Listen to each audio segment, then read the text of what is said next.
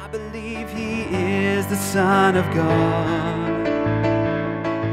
We're talking about doubt and faith, and if you type the word doubting into Google, the next word that comes up is Thomas. Thomas had one big moment of doubt, and now all these centuries later, he's still defined by that one moment. I think if one moment or season of doubt could define him that way, then you and I could just as truly be named Doubting Luke or Doubting whatever your name is.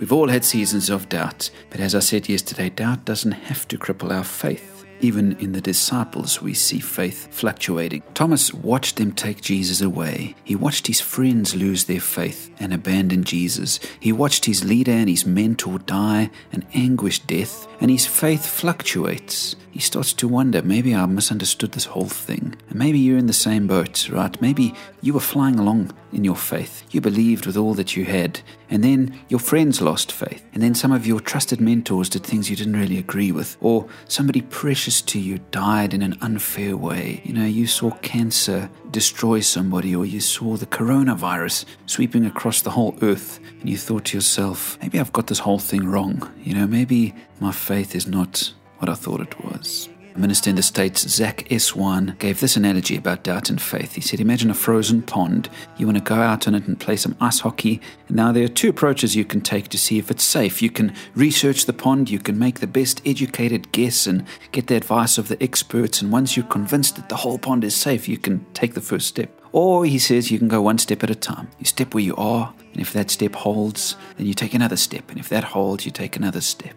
And Thomas seems to be doing that. He'd seen Jesus do amazing things. He'd come so far along in his faith, but now suddenly he couldn't really take that next step. But that doesn't discredit the faith that he does have, the steps that he has taken. In fact, one of the most famous statements of faith in the New Testament was by an unnamed man who said to Jesus in Mark 9 verse 24, I believe, but help my unbelief.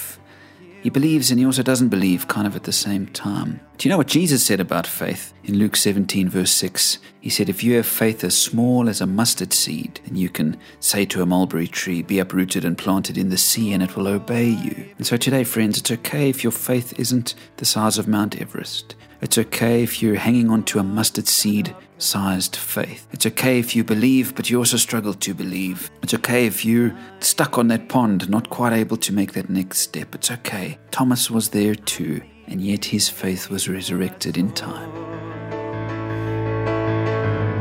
And I believe